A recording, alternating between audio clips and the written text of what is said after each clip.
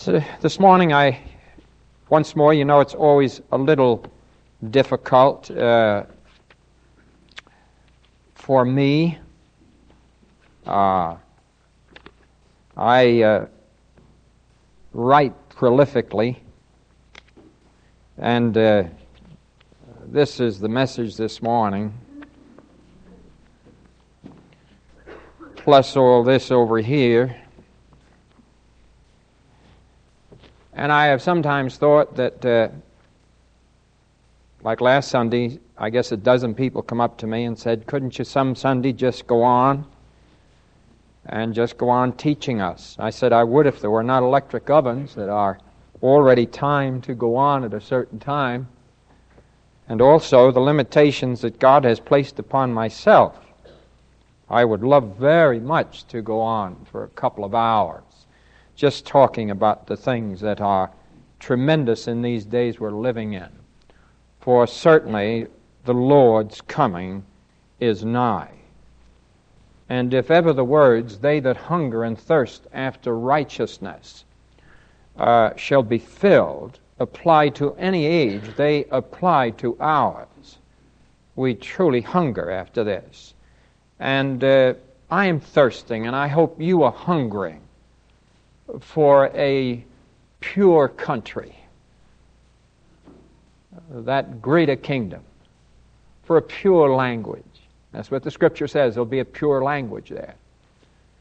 For a pure mind, for a pure imagination, for a pure body, for a pure heaven, for a pure and blessed earth, in which Christ shall be King of kings and Lord of lords for the 1,000-year reign upon the face of this earth, wherein there is neither death, nor sorrow, nor tears, nor crying, but the former things are passed away, and all things have become new.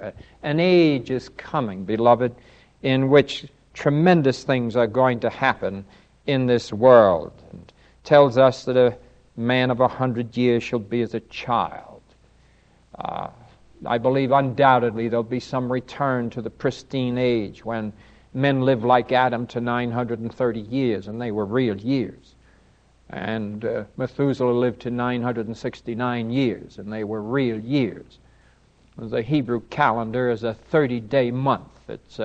They don't have 31 days, and they don't have 28 days like we do, but they do have a 30-day month. And the calendar hasn't changed. Sometimes people try to tell you that Methuselah couldn't have lived to 969, and Adam couldn't have lived to 930 years. Don't you kid yourself. In God's pristine creation, this happened. And there's going to be a blessed and wonderful return, if I could say, a transformation, a restoration to this earth of its pristine beginnings. And I always remember my son Donald, who liked the fruit, who always has liked fruit so much, and when he used to hear the portion of Scripture where I'd read where it would say, and the fruit trees will bear 12 times a year, he used to get so excited about that, to think that the fruit trees would bear 12 times every year. And but the day is coming. It's coming for all of us. And there are, of course, with all of this, the great warnings of God, if I can say this, the great warnings of God of a coming cataclysmic judgment which is going to fall upon this world. They're given us by God in His Word and have a clear-cut divine purpose. And that purpose is to strike fear. Now, I have to say this very carefully. To strike fear in the hearts of the insensitive to God. There are very insensitive hearts in this world who are insensitive to the things of God completely, and to strike fear in their hearts. For our God, it says, is a consuming fire. The fear of the Lord is the what? Beginning of wisdom. And so all the warnings of God are put in here for a very clear divine purpose. If God cannot get you to you with his message of love in Christ, he then will have to deal with the insensitive hearts by warning them of an impending judgment that is coming. Now, when you find Christ as your Savior, and when you come to him, what does the Scripture then say in the epistles of John? Perfect love casts out what? Fear, you see. That's so precious, you see. Perfect love. That perfect love that God has for us, been received into our hearts, that faith in Christ, it's cast out all fear. We have no fear of judgment. We have that in our hearts that warns us that there's a judgment seat of Christ coming for believers. And we trust that when we appear there to answer for the deeds done in the body, as we read this morning, that we will receive from the Lord Jesus, well done, thou good and faithful servant. But as far as final, consummate, ultimate judgment is concerned and separation from God for all eternity, this has been wiped away in the blood of Jesus Christ. For sins are forgiven. And you cannot be condemned twice. If I could just get that into your hearts this morning, that Christ did not just suffer for your sins, as terrible as that was. He died. His suffering would not have been sufficient. His death was the need. The wages of sin is death. And no matter how terrible that sin might be, and in this congregation this morning, I would venture that we cover every gamut of sin in all of its enormity. Oh, I don't know whether you've ever murdered, but you've hated, and Jesus says, he that hateth his brother is a murderer. I don't know whether you've ever committed adultery, but Jesus says, he that lusteth after a woman is an adulterer already in his own heart. And all he is saying to us is, I'm pointing out to you that you have a nature that is capable of doing any of these things, and therefore the judgment is death. You are not convicted for what you do. You are convicted as a sinner for your capacity to sin. And all of us must admit that we have minds and imaginations that only can be known to God, and we thank him for it. Aren't you glad you're a secret to him?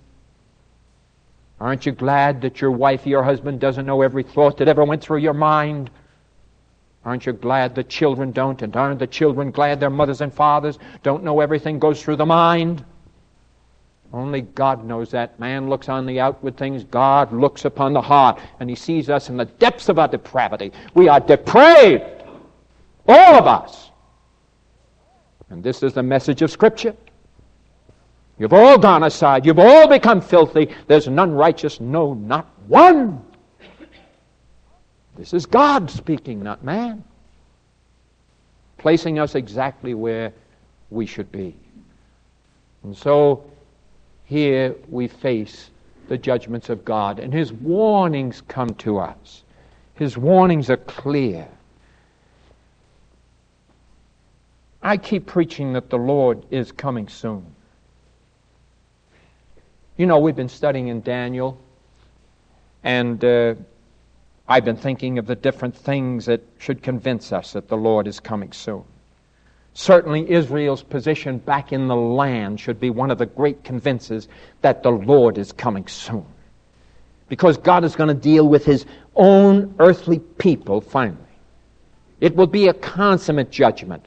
Jesus speaks of it in Matthew 24 and Luke 21. And he speaks of his people Israel and the time of great tribulation, and that unless those days should be shortened, why little flesh should live on the face of the earth. But he said, for the sake of the elect, he's speaking here of Israel, for the sake of the elect, I will shorten those days. These are my earthly people. Salvation is of the Jews, Paul said. There is no salvation without the Jewish Old Testament. It points to the coming of Jesus Christ, the Messiah, the Savior of the world. John the Baptist, the last of the Old Testament prophets, points to Jesus And he looks at him and he says, "Behold the Lamb of God that takes away the sin of the world."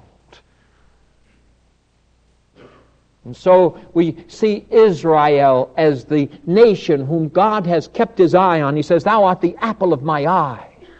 And all down through the ages, he's watched their disobedience and has kept saying to them, "I am going to bring you back into your land someday in unbelief. And when I bring you back there, then judgments are going to begin." And we already see the signs of coming judgment upon Israel right now. We see all the heinous powers of war all beginning to center their gaze upon that little place, Israel and Egypt. And so we see all the signs that God spoke of, that in the last days he would deal with them as a nation. And so we see that. We are conscious of that. In prophetic utterances, there is always a refrain, if I can say this, a constant going back. In other words, we come along in prophetic utterances if we were to take Daniel and Revelation. Daniel and Revelation are very clear the two great prophetic works of the Bible. Very few preachers want to tackle it. The modernist church would throw it out. Certainly, you would hear very few messages concerning either Daniel or Revelation. The only thing you might hear about Daniel would be the fiery furnace or something of that character.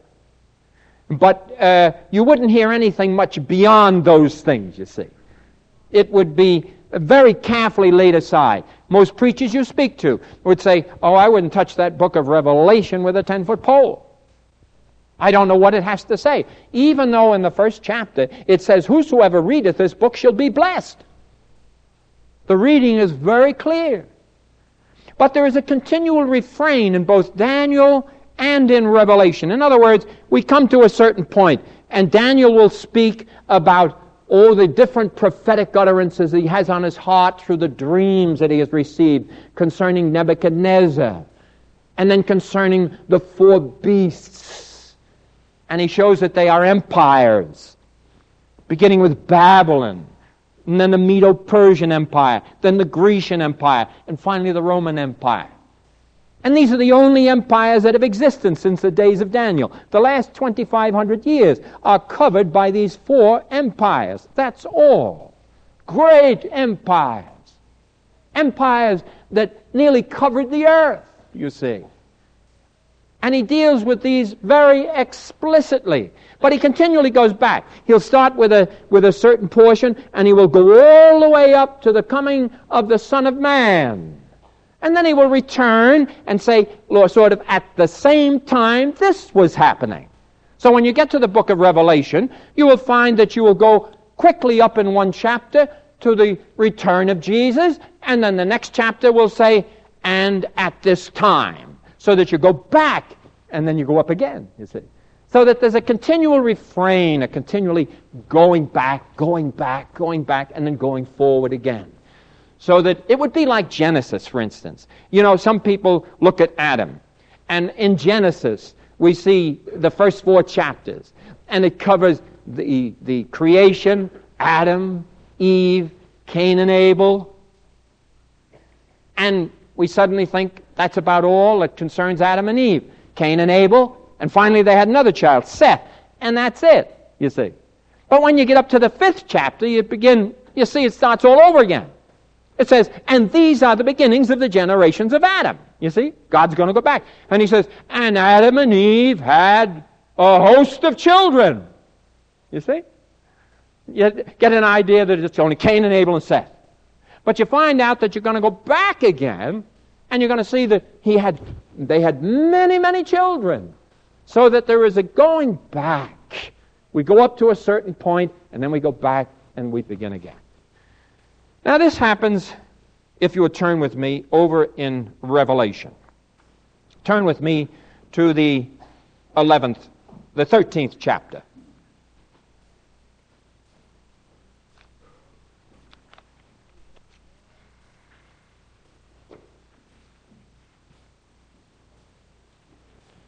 I think if we would remember that the scriptures in Daniel were clear, that I read to you over the past few weeks, that both the Old and the New Testament speak of the last days.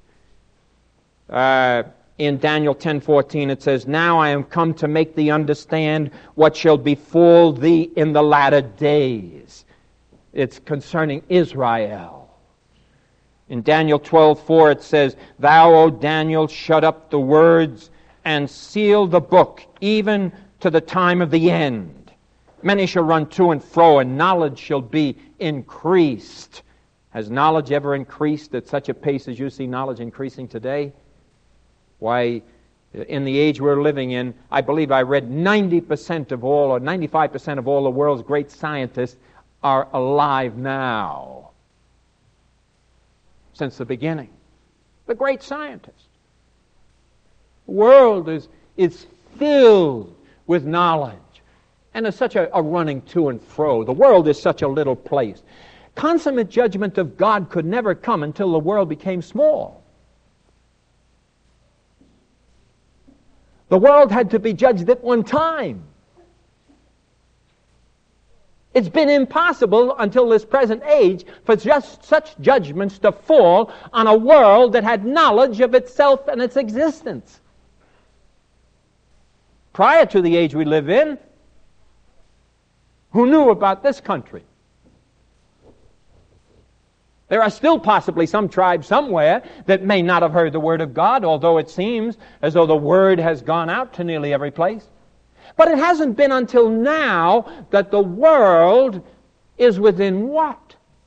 Every spot on earth, I believe now, is within 6 to 8 hours of any other spot on earth. By transportation.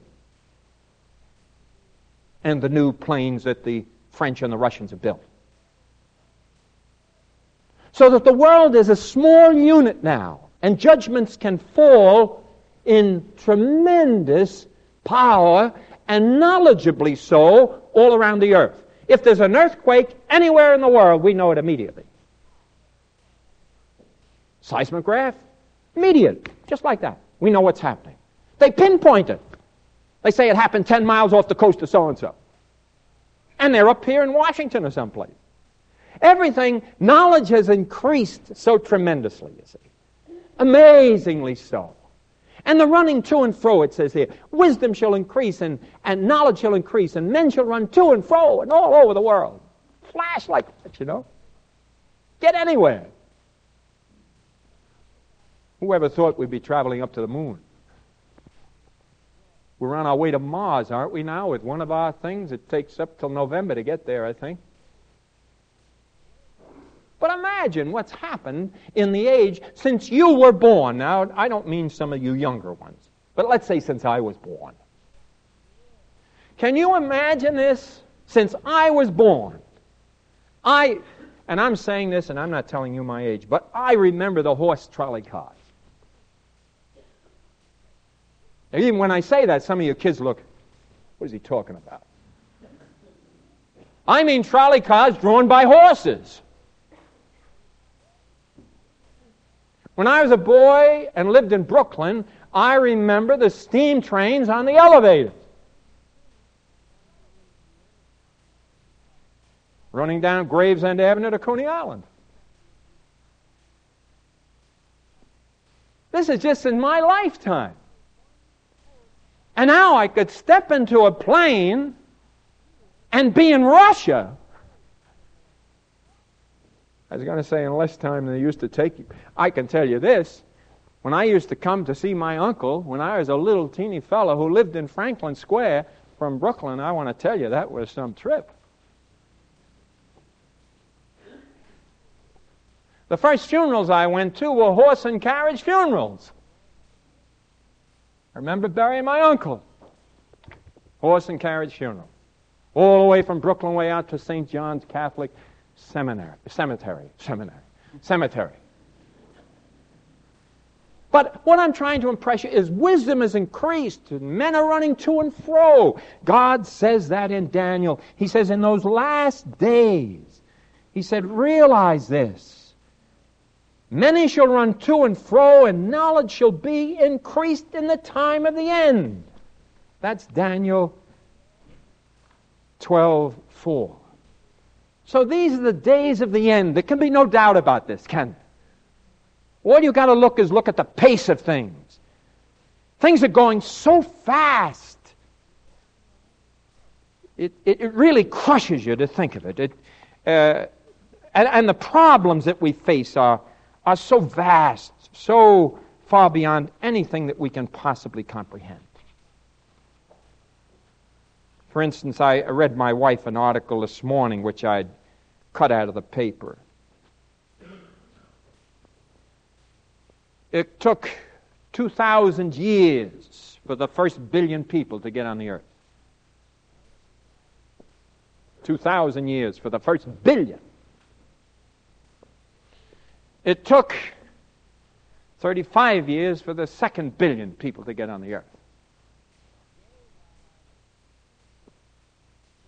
I'm not sure whether that second one is right. No, the third billion. The third billion took 35 years to get upon the face of the earth. The fourth billion will take 15 years. The fifth billion will take 5 years. And as the head scientist of Rockefeller Institute said, if this world were to go on into the 21st and 22nd century, there will be 1 square foot of earth for everybody to stand on, despite our use of birth control, etc. Now, if you didn't need anything else, that ought to tell you the Lord's coming soon. 1 square foot of earth. There will be 1 billion people in Russia in 1995. There will be 1 billion people in China in 1985.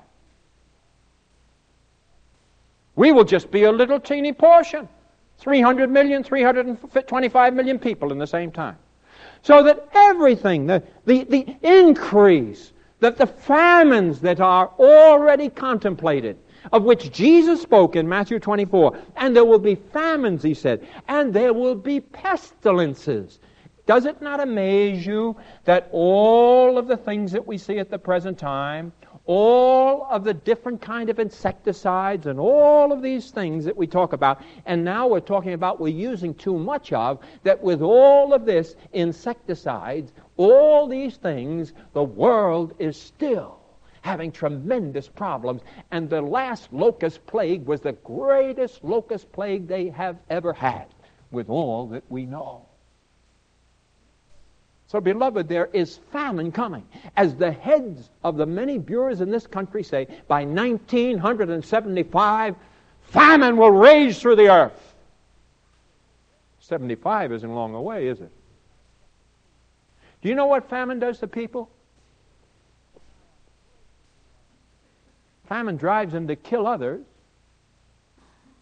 and like the hordes of Genghis Khan, to sweep down and pillage and take everything they can. Everything we see points to the coming of Jesus Christ. And in Revelation 13 here, it talks to us about the coming great power, the one of whom Daniel spoke when he spoke of the fourth beast, the Roman Empire. And John speaks in Revelation about this restoral, this revival of this great Roman Empire that is to come before the final judgment. It is the Antichrist who's going to come, and he's going to be needed, if I can put it this way. He's going to be needed by the world because he is coming Antichrist. He will be the devil's personification, practically. He will be part of a terrible trinity. He will come into the world and he will make all kinds of promises to a world. You'll remember in Daniel 9:27, the first thing he does is make a covenant with Israel. Smart. Make a covenant with Israel of peace.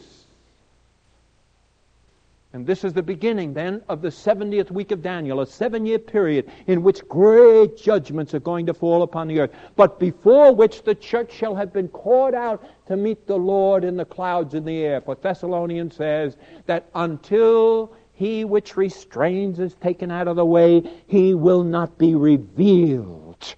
But when we are taken out, then he is going to be revealed. The Antichrist. The first beast who arose in Revelation 13 out of the sea. Now, in Daniel 7, it tells us, as we read there, he talks of the 4 beasts, the 4 kingdoms. In the 24th verse of Daniel 7, he says, and these beasts were kingdoms. It is a kingdom, and there's a man associated with it. If we talk of the Alexandrian age, we're talking of Alexander, the great conqueror, Greece, and the age in which he lived. We cannot separate a man from an empire. They've always been created by a man, a powerful man. And in the case here now, in Revelation 13, we see this great power coming forth. The first beast rising out of the sea. And all God is saying here in this figurative language of rising from the sea is saying, this one is coming from the mass of humanity. The sea always represents the mass of humanity. The sea and the waves roaring, God speaks of in other places. Talking of humanity. And this first beast will rise out of humanity. He will not be a Jew. He will come undoubtedly from that area of the Roman Empire. People have tried to make him Nero. Theologians have tried to make him Judas Iscariot. Teachers have tried to make him Mussolini. Teachers tried to make him Hitler. They always tried to make him something he was not. They tried to say it would be Nero raised from the dead. Or they tried to say it would be Judas Iscariot raised from the dead. That he would be the Antichrist. But beloved, the Scripture is clear. It's going to be a revived Roman Empire. And this man, he will be a man. And at the end of the chapter, it says, here is the number of the man. 666. Understand what this means. And all God is saying, remember, the number of perfection is 7. In 6 days God made heaven and earth, and on the 7th day He rested and said, see, it is good. 7 is the number of ultimate perfection. And He said this man's number is 666. He is just below the divine perfections. As a man, He will come and He will offer peace, and He will make a covenant with Israel, and there will be peace upon the earth for 3.5 years, half of the 70th week of Daniel. And He will sit as a king and as a ruler. Let me read to you. And I stood upon the sand of the sea. Now may I say this, in the Greek here, the meaning is He stood upon the sand of the sea. This is not Jesus Christ. This is the devil.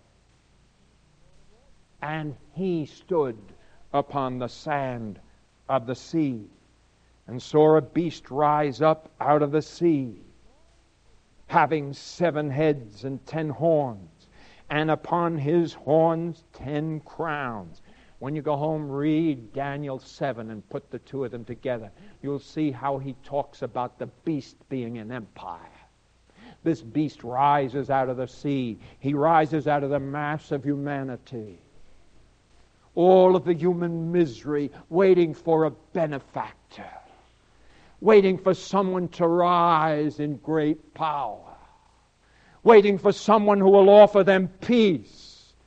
And I want to tell you, any man who comes and makes a peace covenant with Israel, the world will flock around. Because right now, the whole world is trembling looking at Israel. Don't forget it. Every general in our armies, every man who's been brilliant in international affairs says that if the Third World War begins, it will begin in where? Israel. And so this man rises, and his peace covenant of Daniel 9:26 and 27 is made, and he makes it with Israel, and Israel dwells in peace in the land. First time.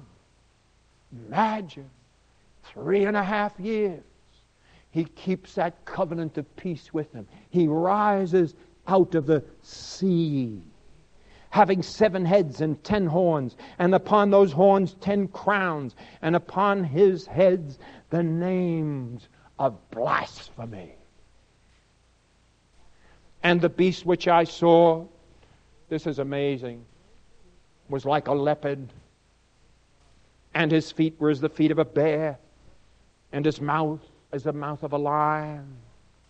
And the dragon gave him his power and his seat and great authority. Notice who gave him his power. Satan!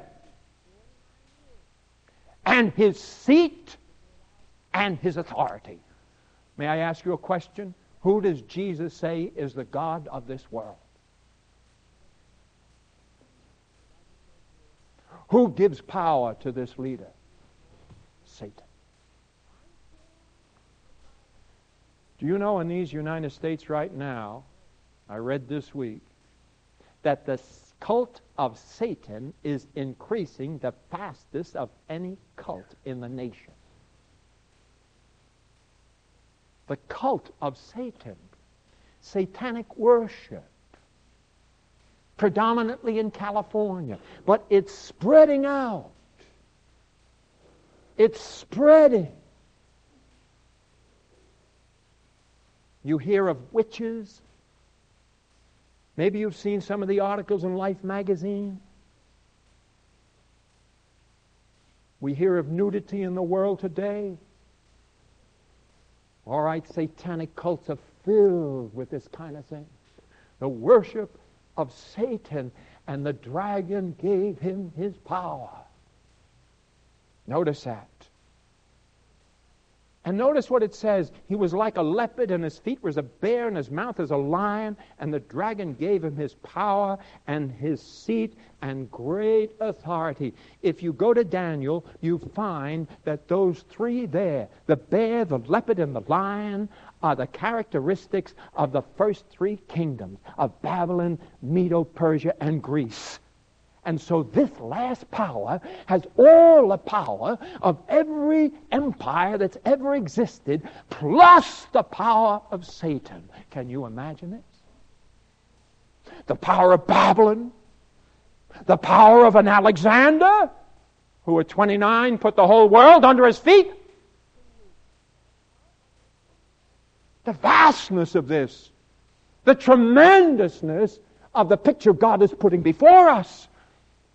And to know that you and I who sit here today can know this as inviolable truth and guide ourselves and direct ourselves by what we know from God's Word. Because your salvation in the blood of Jesus is no surer than the fact that this one will come. Because the same Word and the same disciple wrote of your salvation and the book of Revelation. You have no John 3:16 that you can believe in unless you believe in the book of the Revelation. Because John 3:16 is written by the same man. John. And so we see this tremendous power. It's amazing, isn't it, how Daniel and Revelation fit so well together. Daniel shows the three great kingdoms, Babylon, Medo-Persia, and Greece. And then he says, and this one shall have all the attributes of all of them. Plus, he will receive his authority from Satan and his great power. His authority, his seat. He will accomplish great things. And then another thing, if I wish I had, right now, I wish I just had hours to go on here, because the tremendous things that are happening. I think that some of the expositors have lost some of the tremendous power that here is manifested in what's going to happen. Satan, through this beast, through this Antichrist, that's what he is. He's Antichrist. John says in his epistle, Antichrist shall come. And this is Antichrist. Only John mentions Antichrist, you see, as coming in his epistles. But here he speaks of him in how he's going to come. He'll come out of the mass of humanity, and he will be empowered by the dragon himself. And he will make a covenant with Israel of 3.5 years for peace. Now, Daniel 9, 26 and 27, you can read it. It says there, he shall make a covenant for 1 week. A week is 7 years. And in the middle of the week, he will break the covenant. And the abomination of desolation spoken of by Daniel the prophet, Jesus says, shall take place. What is that abomination of desolation? The Antichrist is going to place himself in the temple to be worshipped as God in Jerusalem. And the image will be made, and the image will not live. The word live is used in the Scripture, but it says the image will breathe, because Satan cannot create life. Couldn't help but make me think when I read that, that the image will breathe. And I was thinking of Christmas time and some of those Santa Clauses I see on the outside of stores going, he's laughing, jolly, and his stomach is going in and out and he's breathing. And I couldn't help but think they'll have an image in the temple down there, and the image will breathe, and people will be amazed at it, because through some great power, it says he will breathe and speak, and all the earth shall see him.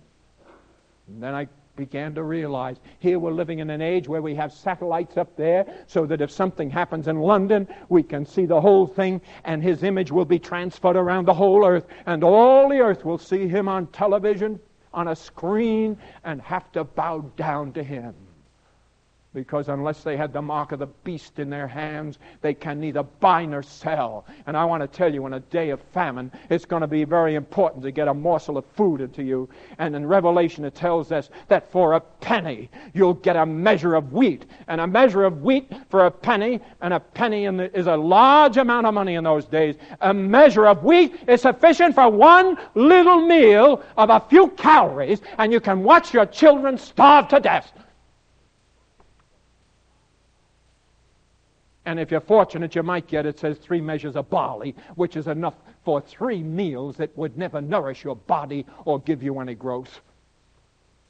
That's what it will be if you don't worship the beast in that day.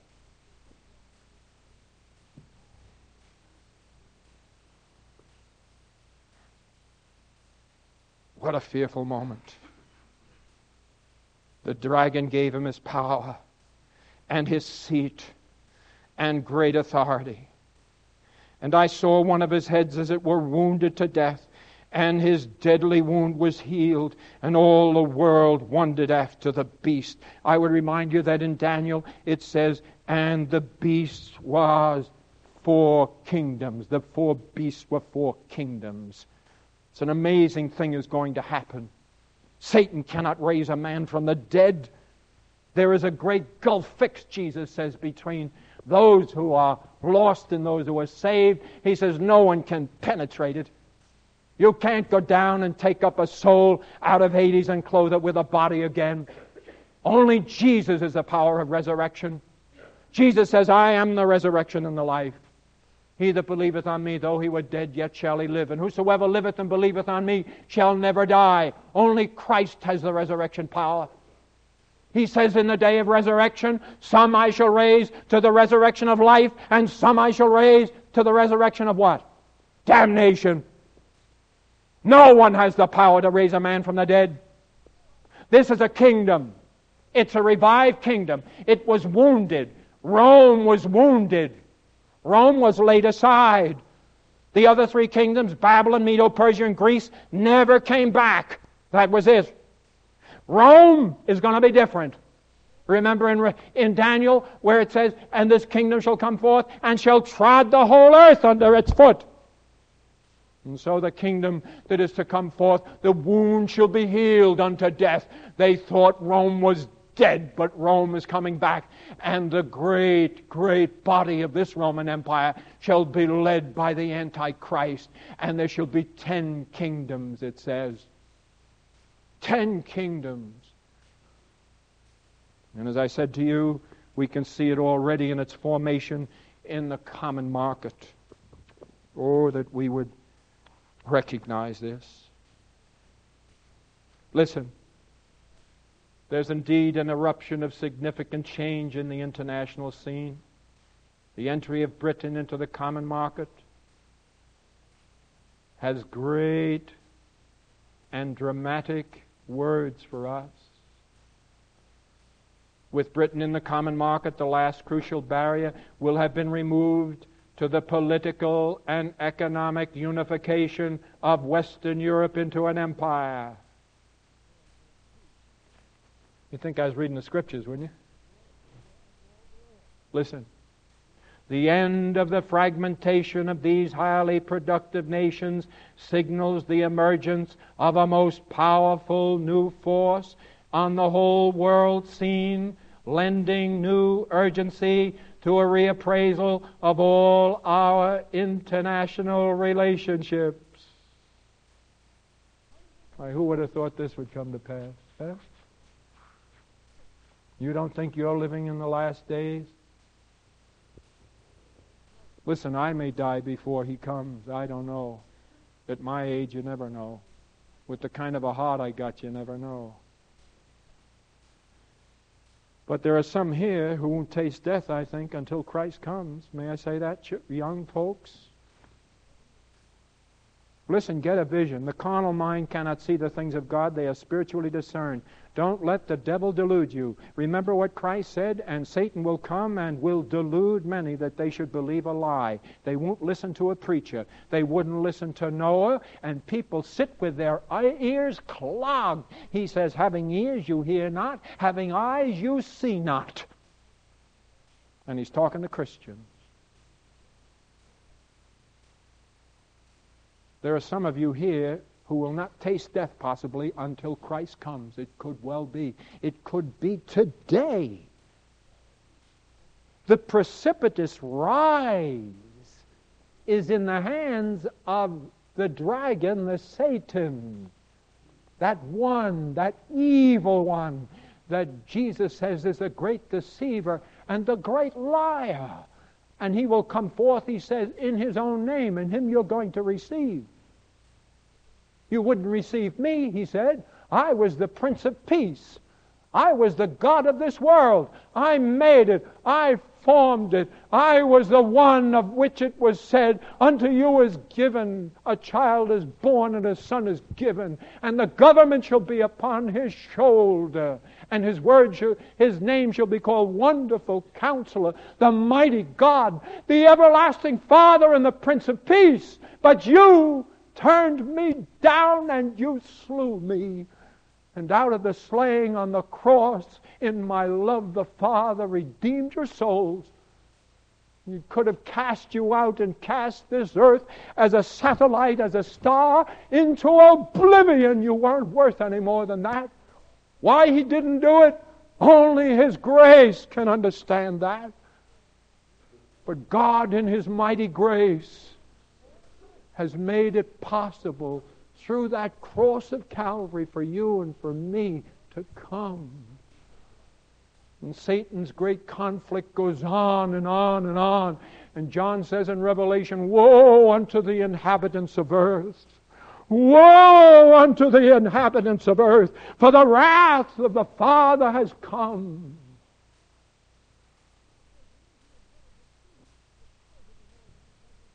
Don't treat it lightly, I plead with you. Christ is coming. I haven't touched the surface. There's hours here. I've just talked about the first sheet of 10 sheets I wrote. But a mighty thing, 3.5 years of peace He's going to give to Israel. And then, beloved, the great Russian hordes at that time, seeing Israel dwell in peace, at the end of the 3.5 years, not at the end of the tribulation. The Russian war is not going to be Armageddon. That's going to be different. There's going to be an atomic holocaust. It's coming. But I just pray that we will escape it. I don't say the United States may not be attacked. It may be attacked before Christ comes. I don't know. It's not spoken of in Scripture. I can't say. But I can say this, that Russian Holocaust that is to come is because Russia will get the ideas with her confederates of the north that if they could descend upon Israel, now that Israel is at peace, and as Ezekiel 30 says, has no walls, is at perfect peace, and that's the only time in Israel's history since it came back as a nation that it will be at peace. It's not at peace now. But during that 3.5 year period when the Antichrist makes peace, Russia will decide that they will take the chance. They've heard about this man who performs great miracles and the false prophet with him, but they'll take the chance. Let's descend upon Israel. Let's descend upon it because it has the riches of the world. There's $1 trillion in the Dead Sea. There's the billions of dollars in oil, the black gold. Let's descend upon it. And so Russia will come down in its great hordes and descend upon little Israel. 2 million people over there and 13 million people throughout the world. But you don't need anything when you have the power of God with you. And so here's the Antichrist. He has his covenant of peace with them. And Russia comes to descend upon them. And what happens? Does the Antichrist defeat them? No. God does. And it's not the war in Revelation 19. God brings His judgment down upon Russia in hail and fire, and their bodies fall on the mountains of Israel, and He directs them to take 7 months to bury the dead. You don't hear about any burial of the dead in Armageddon at all. That's the nations of the world. All the world is fighting God then. This is Russia. And what do the people of the world say? The Antichrist has not come up into his full power yet, this last 3.5 years of great tribulation. What does the world say? They see Russia falling on the mountains of Israel and dead. And do they attribute it to God? Why, of course not. They attribute it to the beast and the false prophet, because he's been doing all the miracles. And they say, look what happened. Now let's all worship him. And Daniel says, in the midst of the week, the abomination of desolation shall occur, and the Antichrist shall set himself up as God in the temple, and all the world shall then worship him. Amazing. Now that puts things logically, you see. You can see Russia in its tremendous power, you see. Somewhere, some teaching got out that the Battle of Armageddon was when Russia descended upon Israel. I don't know where they ever got that. The Battle of Armageddon in Revelation 19 is between the nations of the world when through the demon frogs of Revelation 16, they go out and deceive all the kings of all the earth, and they all follow. Who do they follow? Antichrist. And they worship him. And he gathers them all together. He says, okay, now we'll go to battle against God. Now we'll battle God. We've won everything.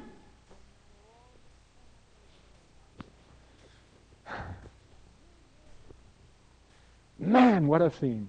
Oh, gee. I tell you, my heart may be weary, but what a theme. What a theme. To think how God has it all planned out. Nothing can change it. Isn't it wonderful to know the Word of God is history written before time? You ever think about that? Huh? His story, right? History. His story. It's history written before time. All the histories of the earth, and I'm going to stop with it, all the histories of the earth, as I've said before, are absolute lies. There's not an honest history book in the world.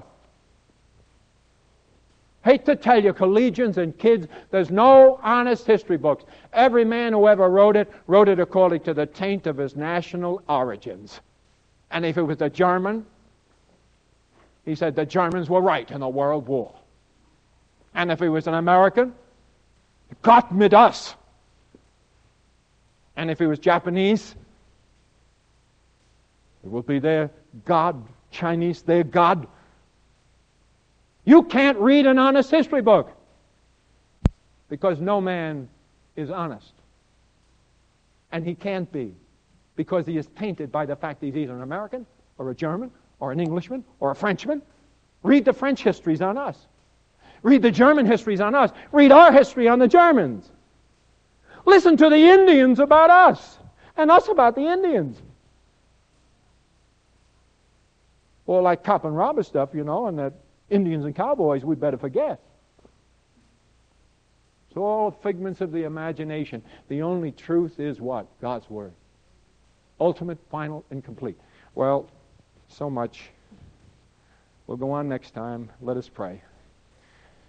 Father, we thank Thee for Thy blessed Word. Bless it to our hearts. What tremendous themes. Only understandable to the spiritual mind. Lord, the people who sit here and just listen, but don't take it into the heart. Oh, Jesus, I know You love them so much. God, don't let them go out of this place without You.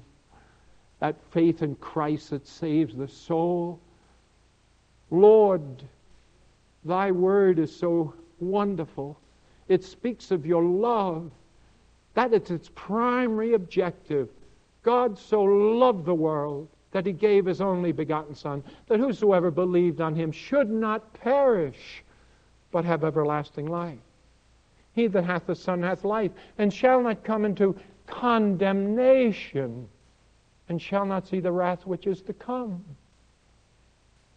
O Lord, upon this people, descend in power. Father, I don't know how much time I have left. I don't really care. But all I plead is this, that You'll give minds of understanding. We remember You talk in Ephesians of having the eyes of our understanding opened. God, open it. Help young people to see. That's why I believe so many young people are going into the Lord's work. That's why I believe right now throughout this country there is in many young hearts a revival of the thoughts on the second coming of Christ. Now, Father, we pray that upon this church the Holy Spirit may fall.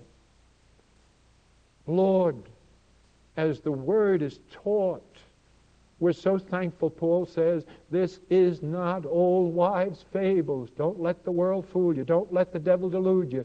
This is God's Word. It's history written before time.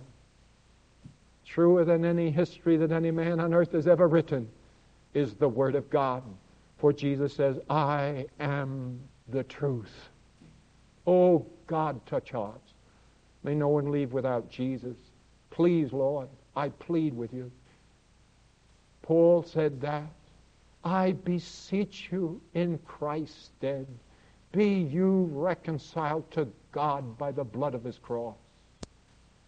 Reconcile souls this morning.